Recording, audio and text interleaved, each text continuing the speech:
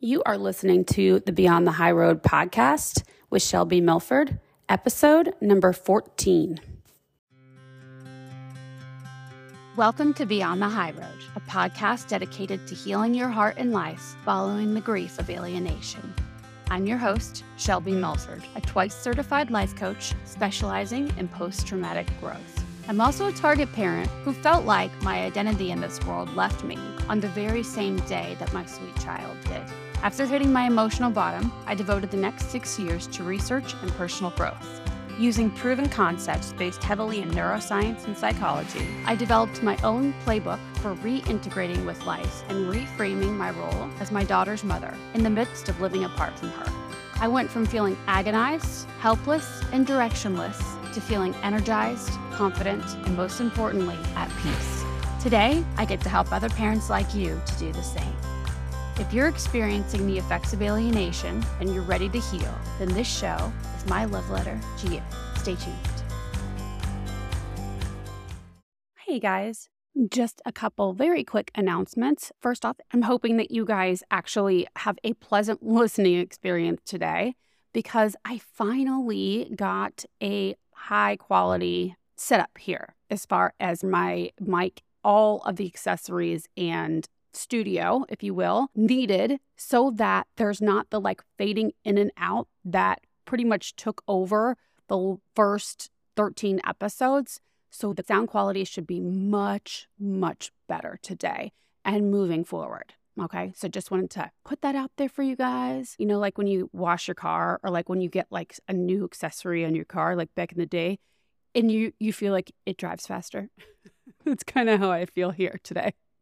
Okay. And then my second announcement, it's like a second and third announcement together, is if you haven't hit the follow button and you're liking what you hear, please do so. And also, we're doing a monthly drawing. If you submit a review, then you will be entered into the drawing where I'm giving away a free month of the group coaching program that is going to start on February 1st. Okay, and so I have come up with, I think what I'm going to do is do an introductory price for that. This could change, but for now, if you're early bird, starting next week, because I have to get the website up so that you guys can do it, but it's going to be $99 a month, which is insane. The amount of value that you would be getting from this, or you will be getting from this, is so much, easily hundreds of dollars worth of value that you'll be getting each month. Actually, over that, you're getting group coaching sessions, right? And you're getting a whole monthly course, right? That we're going to be doing, and workshops throughout the month separate from the group coaching calls. And also, we're going to have our own private community so that there's fellowship. There are so many different perks to this. And so $99 is, I am so excited for it.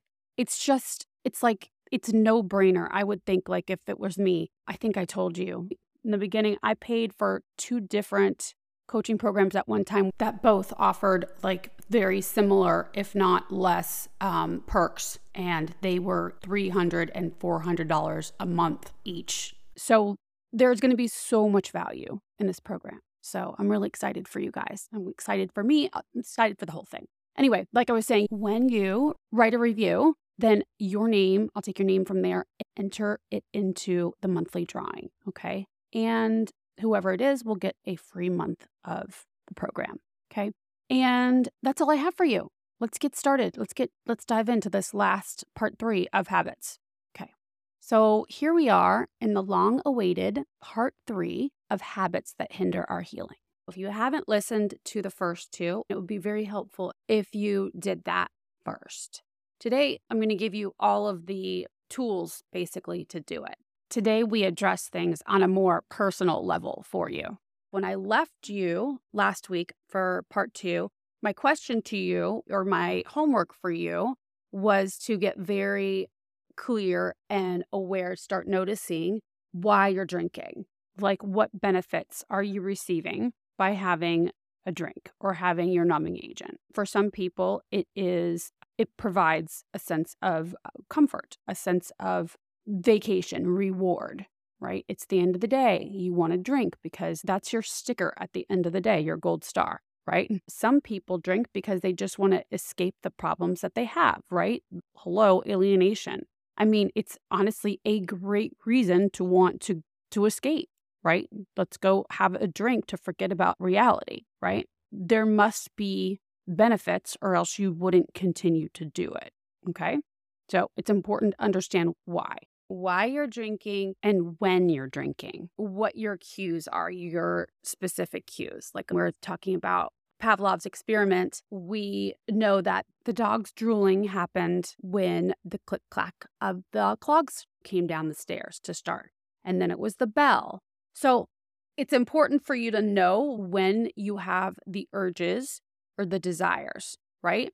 Because once you know, then you were able to incorporate your prefrontal cortex, the human part of your brain, to answer the objections that your lower brain and the excuses that your lower brain is going to give you in the moment. And we're going to answer those ahead of time. So your triggers are going to come up like they do. Things are going to happen. And inevitably, you're going to have a desire. You're going to have urges, right? To drink or to eat or whatever it is. And so as opposed to just padding your environment, protecting your environment, and not introducing yourself to the world, basically. You know how if you've ever been in any sort of recovery, they always tell you, avoid people, places, or things that might be a problem for you, like old habit places. And that's great and all. Like, I absolutely believe that you want to surround yourself with like-minded people, or you want to be around people that have similar goals. That's one thing.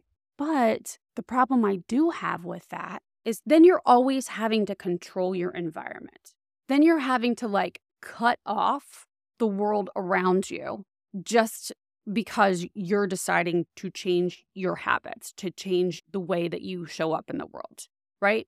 But you're not exactly living in the world if you're not showing up in the world. Like, you're only showing up in specific places, right? Then those people, places, and things that you used to frequent while you were doing the habit, then those things have control over you.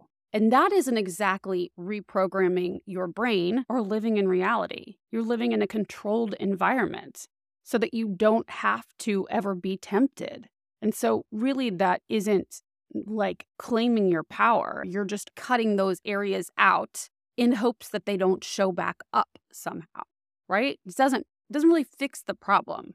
So we need to be able to be in any situation and be okay and know that we're still in control and the habit doesn't control us or haunt us. So just like I was talking about, the first step of a 12-step program is we admitted that we are powerless, right? But alcohol or a drug even doesn't have any power until our human brain gives it power, right?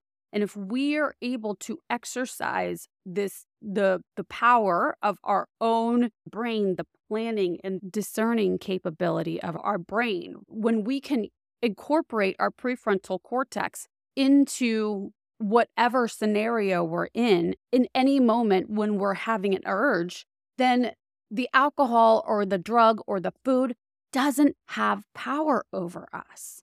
It only has the power that we give it, okay? And this really isn't like mind over matter. Well, it is, I guess, because it is mind over literally matter. But it's not about a power struggle here. It literally has no power until we give it there, right? So I think it's super important to incorporate planning. I don't think it is. I know it is. It's imperative to put a plan in place for when inevitably these cues show up for us. And they will. And just know that too, when you first start this, you're going to feel like, you know how like when you are like shopping for a car and you never see this one particular car on the road before you started considering buying it, and then you see it everywhere? It's going to be the same thing, but like on steroids, with cues that show up for you now that you want to quit this thing or just do less of this thing. As a side note, just know that it is possible to use this program to stop over drinking, stop overeating, or stop overindulging in whatever habit it is that's keeping you from living the kind of life that you want to live. But, well, I'm going to tell you how I was taught to do it, and then I'll share with you how I did it and how I do it. Okay. So there's like two ways of doing it. I think one is much easier, my way, and then the harder way. Okay. So back to where I was. Now that you want to quit or do less of this thing, you'll notice more triggers coming up for you. Okay. This is a learned skill that you need to practice. It might be helpful in the moment to remind yourself that, like the first time that you learned how to ride a bike, you were not good at it. You probably fell. And then depending on how often and how long you practiced for, you got better and better and better and better. This skill is the same. Any skill is the same. You have to practice in order to get better at it. So just know now that if and when you screw up in some way, and by screw up, I mean you give in to yourself, it's okay. It's okay. You can actually use that to get better. Like the screw ups are really, really good because you can use those to learn information about why you did it. You can learn so much about yourself in the screw ups. This whole nonsense where you have to start all the way over whenever you screw up or whenever you fall off the wagon, as they say, that does nothing for your progress emotionally and mentally, okay? It's not a helpful way to look at things. At least it wasn't for me, okay? To look at things like, oh, I have to start all the way back over again. Because when you think that, I mean, what's the likelihood that you're going to like actually get back on quote unquote the wagon, right? It's going to be more difficult, or you're going to, want to make your screw up worth it. Remember, saying stuff like that. So it's not helpful at all to beat yourself up around the mistakes. Instead, you can make them useful and learn from them. Okay, let me get to the point. So the urge or a craving by itself is completely harmless. It can't do anything. It cannot hurt you. It has no power over you. I used to think that the second that I had the urge, I was done for. Like I was a victim to the urge. I thought that if I had the urge, that it would just keep hounding me and keep hounding until I finally went and gave in. And so when a trigger happens, and it will, like for instance, what would get me triggered? Well, a lot would trigger me, really. But I know that I would get triggered in moments of stress. The second that I was stressed, I was like, oh my gosh, I need a drink. I need a drink, right? In the moment, I know that my brain is going to tell me that I need a drink. But what I know now is that just because it tells me that I need a drink doesn't mean I need to listen to it. Okay. I used to think before learning this skill, and actually before I learned how to manage my mind at all, I truly believed that if I had an urge or a desire, that I had no control over it. I didn't even ever consider, it didn't even occur to me to consider that having the thought didn't mean that I had to act on it. It didn't have to drink. Okay. So when the desire comes up, remind yourself that you don't have to buy your lower brain's story telling you that you need to have the drink or you need to eat the cupcake. Okay. Like humans are the only ones, we are the only animal that we can actually watch our thoughts go by, and we can discern in the moment whether we want to believe our thoughts or whether we want to just watch them, notice them, and be there with them, learn from them. I think so many of us, me included, I went through life I was oblivious. I did not ever think about what I was thinking on purpose, right? For the sport of learning from myself and learning from my thoughts. Never, ever, never did that, right? I didn't know I didn't know what the benefit, I just never considered it. But yeah, so when you inevitably will have the urge, it'll be something like, if it's drinks, right? You're like, oh gosh, I'd really like a drink right now. I need a drink right now. Oh gosh, like a drink would be the best right now. And then it's all of a sudden, it's fuck it. And you do the thing, right? You drink the drink. So instead, what I want to offer you is that you watch your brain go through that. And instead of hitting the fuck it switch, just notice it all. Just allow the urge to be there without answering it, without having the thing, the drink, the cookie, the few puffs of a joint. So you want to become aware of when the triggers come up and know that you do not have to just do it just because your brain introduced the thought or the desire. You don't have to follow it. You do not have to give into the urge. But the one thing that is also important to remember is that resisting the urge will not work, ever. It will not work. You cannot, like white knuckling it using willpower. You will end up obsessing about it more in the end, or you'll end up giving up because you feel like you've been depriving yourself of something, okay? Whether that's that day or, later on down the line, but you won't be able to last. I was talking about that, I think, in part 2 of this. But if you have the urge and just watch your thoughts around the urge and just remain present and become almost intrigued by the urge, intrigued by the lower brains, the thoughts that it's offering you in the moment can be pretty humorous, actually, because it will start off with just the basic, oh, I need a drink. Oh, I'd really love a drink. And then it'll get really tantrumy. And then it might even start pulling in the, like, you're going to die if you don't have a drink, or it'll try all the ways. It's like almost like, bargaining with a 4-year-old, or it can be mischievous too. And like a little con artist, right? It'll try every angle until it finds what works. And it's doing that because we were talking about in the first and second part of this is your brain's way of protecting you. It really truly thinks, because it's your lower brain, remember, it really truly thinks that you're going to die or something bad's going to happen to you if you don't drink or if you don't do the thing, okay? So it isn't out to get you, but it's going to try to tell you that things are out to get you unless you have the drink, okay? So you just have to, I like to find the humor in that. I like to let that entertain me. And the second that I become the watcher of my thoughts, I've said this before in previous episodes, the second that I take that role as opposed to being at the effect of this urge or this thought, when I take that stance, which is an active stance, I already feel relief, right? I don't feel like I'm a victim to the thought or the urge, okay? So watch your thoughts around it. This is a skill, and you very well might fuck up, okay? Here and there, especially in the beginning. You're learning. It does not mean that you can't do it. Your brain is going to want to tell you, it's just like I was talking about in the last episode, that your brain's going to want to tell you, see, this is another reason, this is another piece of evidence to show that you can't do this. But it's lying to you. Don't believe it, okay? You have to have the fuck-ups to learn about yourself and to learn in which situations that you are more prone to give in so that you can use that information for the next time. Does that make sense?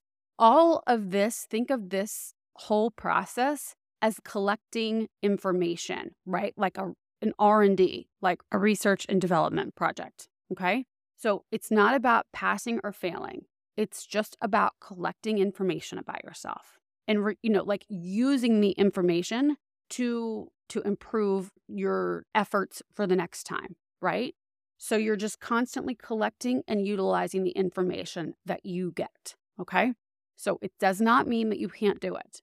The second that you go into that judgy, shamey place, you step out of the place of learning about yourself, and you go into a place that's just not helpful for you, okay? So always try to stay in that inquisitive, curious, and wanting to learn, eager to learn place, okay? All right, so that's basically step 1, okay, is you want to interrupt the thought by not believing. So you'll have the urge, and the urge is, I need a drink. And you're going to interrupt that thought, that urge by saying, do we really need a drink right now? saying we, talking about you and the party in your head, right? But like we already decided we weren't going to do that, right? And so that is you recruiting your prefrontal cortex and starting to actually analyze, look at what's going on, right? We already decided we weren't going to do this, but it's okay that the feeling, the urge is here.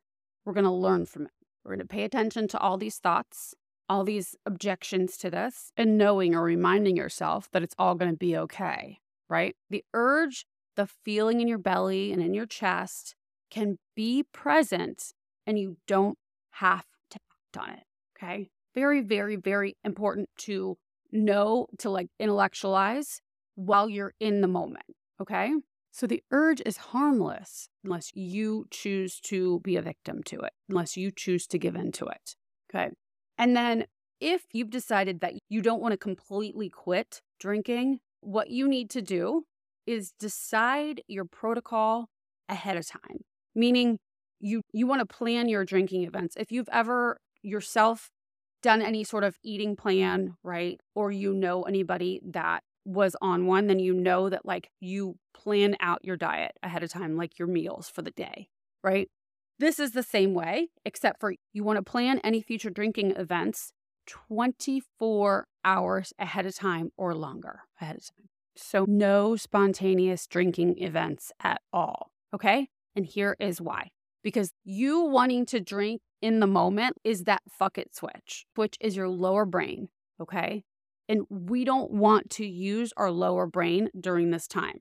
We don't want to use your reflexes. We want to use your planning part of your brain, your executive functions. This is super important in order for you to develop this new skill, okay? Because if you set out to quit and then a friend comes, oh, come on, let's go have some drinks, and you give in and you keep going to do things on a whim, then what you're telling your brain is that you're not serious about it. You're creating more evidence for yourself, like I was talking about in part 2, to show that you can't do this now, okay? I mean, like I said, there might be times when you do give in, but if you decide now ahead of time that any drinking is going to be planned out at least 24 hours ahead of time, then you are using discernment and your prefrontal cortex. You're using your planning part of your brain, which is where you are most in control of yourself. And once you learn how to do this, your lower brain will pick this up, just like your lower brain has picked up the habit of wanting to drink in certain situations. This too, like the default of not drinking and not going on a whim or giving in to somebody that wants to just have drinks, go to happy hour, not drinking will become your habit, will become your default, okay? So, but you have to go about it using your executive functions, okay? And coming full circle with Pavlov's experiment, when they began the research, they inadvertently noticed that the click-clack of the nurses or the assistant's shoes coming down the stairs triggered this response in the dogs. They started to drool, right? Because they knew that the click-clack of shoes meant that they were going to get fed, right? That meant food. The way that they unprogrammed this conditioning was by not bringing the food. So they would ring the bell, and then they would come in and they wouldn't have food, but the dogs would be drooling. They would ring the bell, the dogs would be drooling, and they wouldn't bring food. They would ring the bell again, the dogs would be drooling, and they still wouldn't have food. Well, eventually, the dogs stopped associating food with the bell. So they eventually stopped drooling. That natural response, salivation, stopped. So the most important part to remember in all of this is that when unlearning this response, the dogs didn't resist it. They didn't resist the craving. They didn't know how to resist the drool, right? So they just sat with it. They had no other choice but to be with the craving. But it's not like they died. Nothing happened to them. They just allowed themselves to crave the food, to drool, right? And eventually, their brains just stopped associating the bell with food. And the same thing will happen with you. Eventually, your lower brain, your habit part of your brain, will stop associating these specific people, places, things, thoughts with having a drink, okay? It will happen, but you can't fight it. Instead, you have to teach it using your prefrontal cortex, okay, until it learns. And once your lower brain learns, then it will be the default. So where the dogs were drooling, your thought or your urge is the same thing as drool. And the feeling in your belly, right? That's the same thing as the dog's drool. So you can have the thought and you can have the feeling in your belly. That's your drool, if you will, and you won't die from not answering. So you want to make all decisions ahead of time, okay? So that you stay in your prefrontal cortex, in your discernment and planning skills, okay? Because when you flip over to the lower brain, then that will start to take over, and then you're not exercising the part of the muscle that we're trying to develop for the skill that we're trying to learn. Your systems are very efficient and very skilled at deferring to the lower brain. Your habits are ingrained like second nature to you. But now, if you want to quit using your numbing agent, you need to unlearn that habit by noticing the human form of drool, right? And not judging yourself. The dogs weren't able to judge themselves, right? Same thing here. We have the same reward system set up in us that they do, right? So just allowing it to be there without pushing against it or trying to fight it, okay? And knowing that an urge doesn't last for but just maybe 90 seconds. It's just like comes in, just like emotions. It's like a wave comes in and then it sort of flows out. And there's so much learning that can come of watching these urges. I know I'm explaining this over and over, but I want to make sure that you get that, because there is like a fine line, the difference between resisting something and allowing it.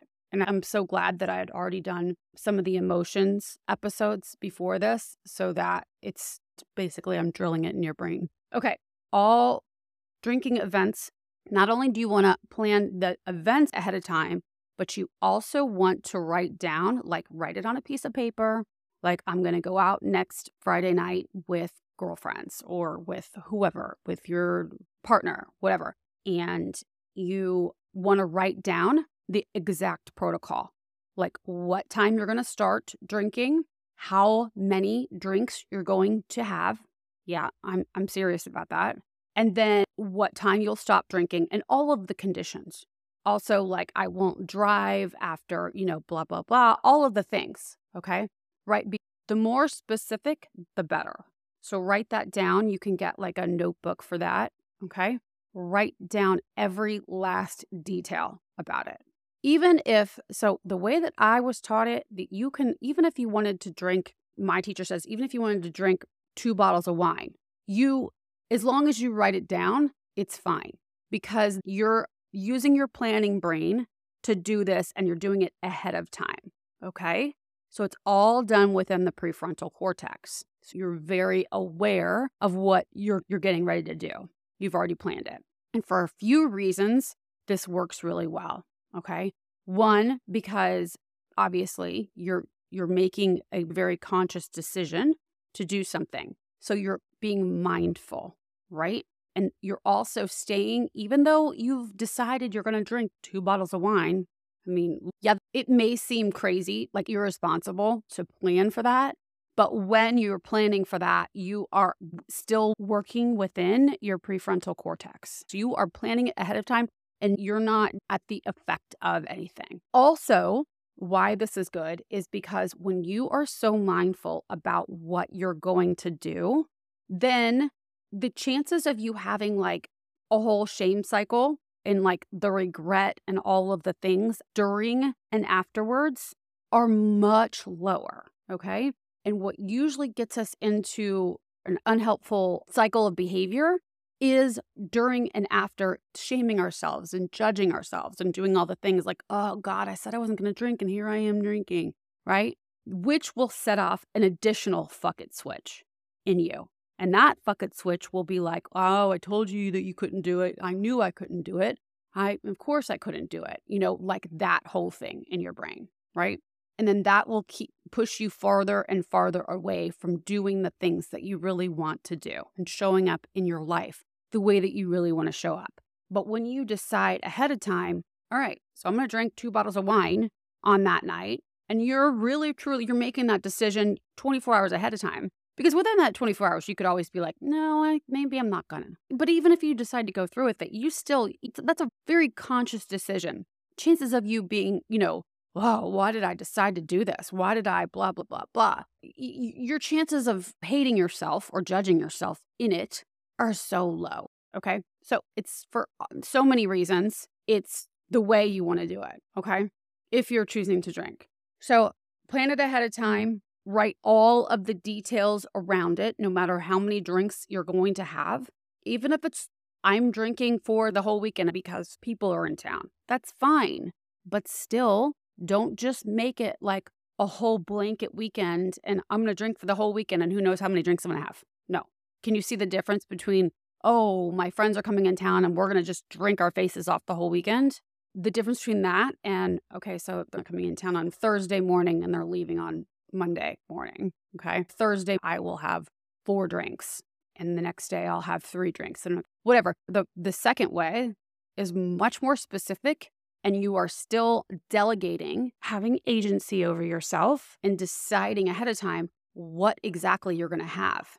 So the chances are you will be mindful while you're having the drinks, okay? Your friends don't even need to know that you're doing this. You can just decide ahead of time. And then when it comes to you're almost at your limit and somebody decides to buy you a drink, you can just be like, no, thanks, I'm good. I just prefer not to. I've had my limit, Okay, anyway. So, and the other argument will be, oh, well, when you've already had a certain number of drinks, then all of a sudden that's when you don't have control. And it is true, your inhibitions will go down, right? And your judgment is poorer. And absolutely, it is. And that is why if you plan it ahead, if you are so specific as to write it down too, because that's really important, your brain will retain it and it'll be more on the forefront of your mind. When you've written down all the terms, the likelihood of you giving into it are much, much less, okay, than if you just sort of, vaguely throw it out there. The more vague, the higher the chance that you'll do the thing that you don't want to do.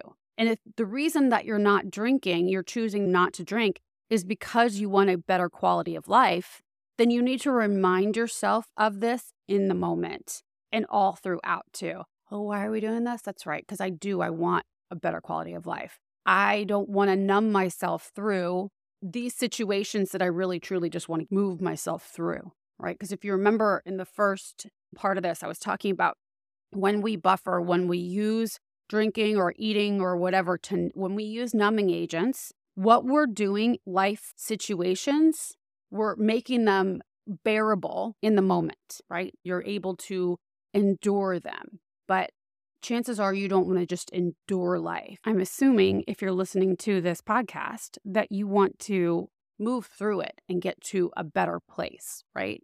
And the only way that you can actually feel better is to drop the thing that's making it more bearable, right?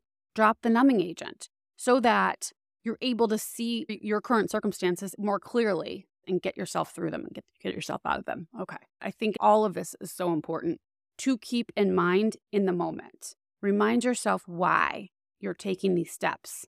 Also, I just think it's super fascinating, to me anyway, but I am fascinated by the human mind and human behavior. I think it's super entertaining to watch your brain in action when it wants something. Watch what it'll come up with to try to coax me into doing the thing that I know I don't really want to do, right?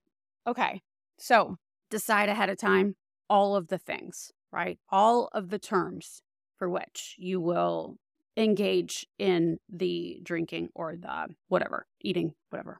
Okay, so that is that. I told you I would tell you what I do. And that is that I chose to just take alcohol out of the equation for me, okay?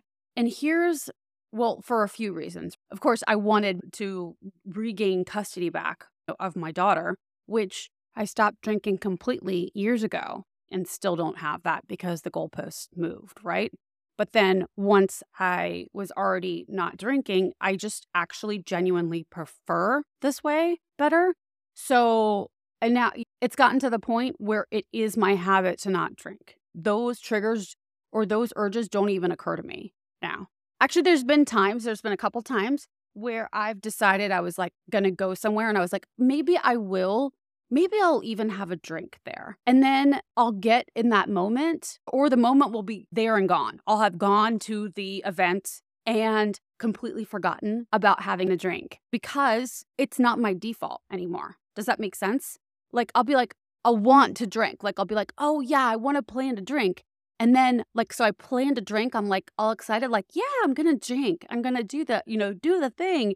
And then I get to the event and then I completely forget about it because my brain isn't wired that way anymore, which, folks, is insane. I think I said, I don't know which part it was, but I think I told you, I thought that I would always, forever, my whole life, for the rest of my life, I would always be fighting the urge, right? The desire to drink. And it's just not that way anymore. Now I'm like, oh, and there's been a couple of times where I did remember that I was like, oh yeah, I planned to drink. I planned to have a drink, right?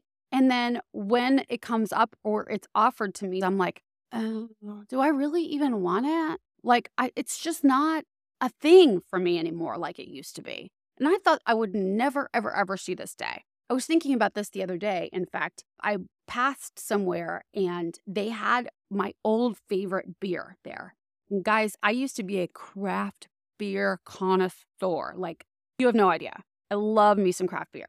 And they had Peacemaker, this kind of beer that I used to absolutely love. And I was like, oh my gosh, for a moment there, I was like, had the reaction that I would have had back in the day. And then I was like, dude, I don't even think I would even like it anymore. And like, I just genuinely was like, no.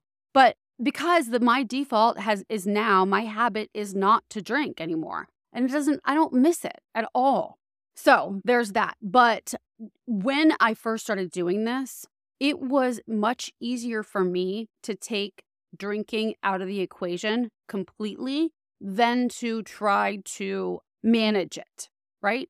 So if you ask me, if it's drinking that you are dealing with, you can't obviously do this with food, right? But if it's drinking that you are struggling with, I think it is much easier to eliminate the drinking completely, alcohol completely, and then later on add it in once your brain has learned to make not drinking your default, right? It is leagues easier than doing it and trying to constantly manage your mind around having it and then not having it and then having it again. I think it's just so confusing because you're so used to having it in the equation. It's always in the equation, right? Your brain is always going to that as a default. And so when you're learning to do it opposite, I think it's just too confusing for your brain, okay? But I know that is absolutely 1,000% possible for you to go to a place afterwards where you can drink mindfully if that's what you want to do. And I have friends that have gone straight from drinking to mindfully drinking to doing the protocol thing, straight over. And they didn't have to stop completely. But if you ask me, I just think if it is such a habit for you that you can't imagine life without it, and you think that it's more fun with it and all the things like all of your activities are centered around it, then the way that I did it, I think is you're going to have a lot easier time getting there. And some people will get mad at that I'm saying, and that's okay. You can be mad at me. I would have been mad at me too. I was. If you heard the first part of this, I was so pissed off at my teacher. Oh my God, I was so mad at her because I thought, how dare she? Like, I thought that this was like endangering people, that it was just wildly irresponsible of her, But no, it's not the case. Not if you do it this way.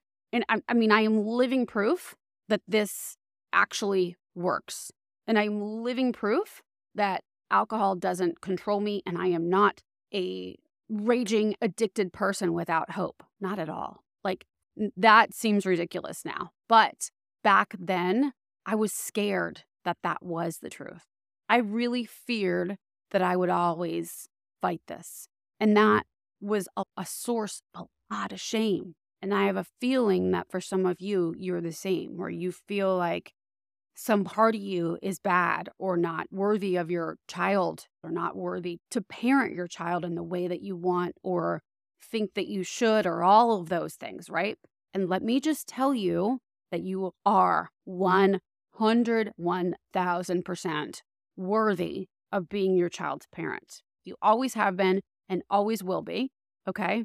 And that also, I can almost guarantee that you can take the exact same steps as I took and be in a place where I am now, where you don't want it anymore. And there's nothing wrong or bad or broken about you, because right now you might feel like it is more powerful than you, that your addiction is more powerful than you. But just because you have this addiction now does not mean that you can't turn it around. The whole idea that this is a disease and it's a lifetime disease and it's a family, all of those things, I'm here to tell you that that is bullshit. Unless you are at the place, like I was saying before, unless you are at the place where you have already having cognitive distort, like you're having physical and mental side effects as a result of drinking or doing drugs. And if you are at that place, then you would not be able to, I think I said this too, you would not be able to hold, this podcast episode would not be able to hold your attention, which it's debatable whether this would hold your attention anyway, but truly you would not be in a place to focus on or retain any of the information here. And on the other side of the same exact coin, I just also think it's very important to say that if you feel like you are physically addicted, right, and that you do have DTs or you experience any sort of physical detox symptoms when you do not have a drink, then please, please, please, please, please go and have that medically monitored. Have your detox be medically monitored. I do not just cold turkey. I think that goes without saying, but I feel like it wouldn't be responsible of me to not say it, okay? That's a different thing. When your body is physically dependent on alcohol, that is also most of the time temporary. Let me just say that, okay? You can still come through on the other side. If AA works for you, then this will work for you. In fact, this will work that much better. But, if you are physically dependent at this moment, please, please, please do not just stop without having it medically supervised. Okay, that's all I have to say. Thanks so much for listening today, guys. I am so elated that you've chosen to share your time with me. You can find me on Instagram at Beyond the High Road Coaching. And you can also visit my website. If you liked what you heard today and you would like to hear more, please click subscribe so that you can be notified of new episodes. And thanks again, y'all. You are already in my heart. Till next time.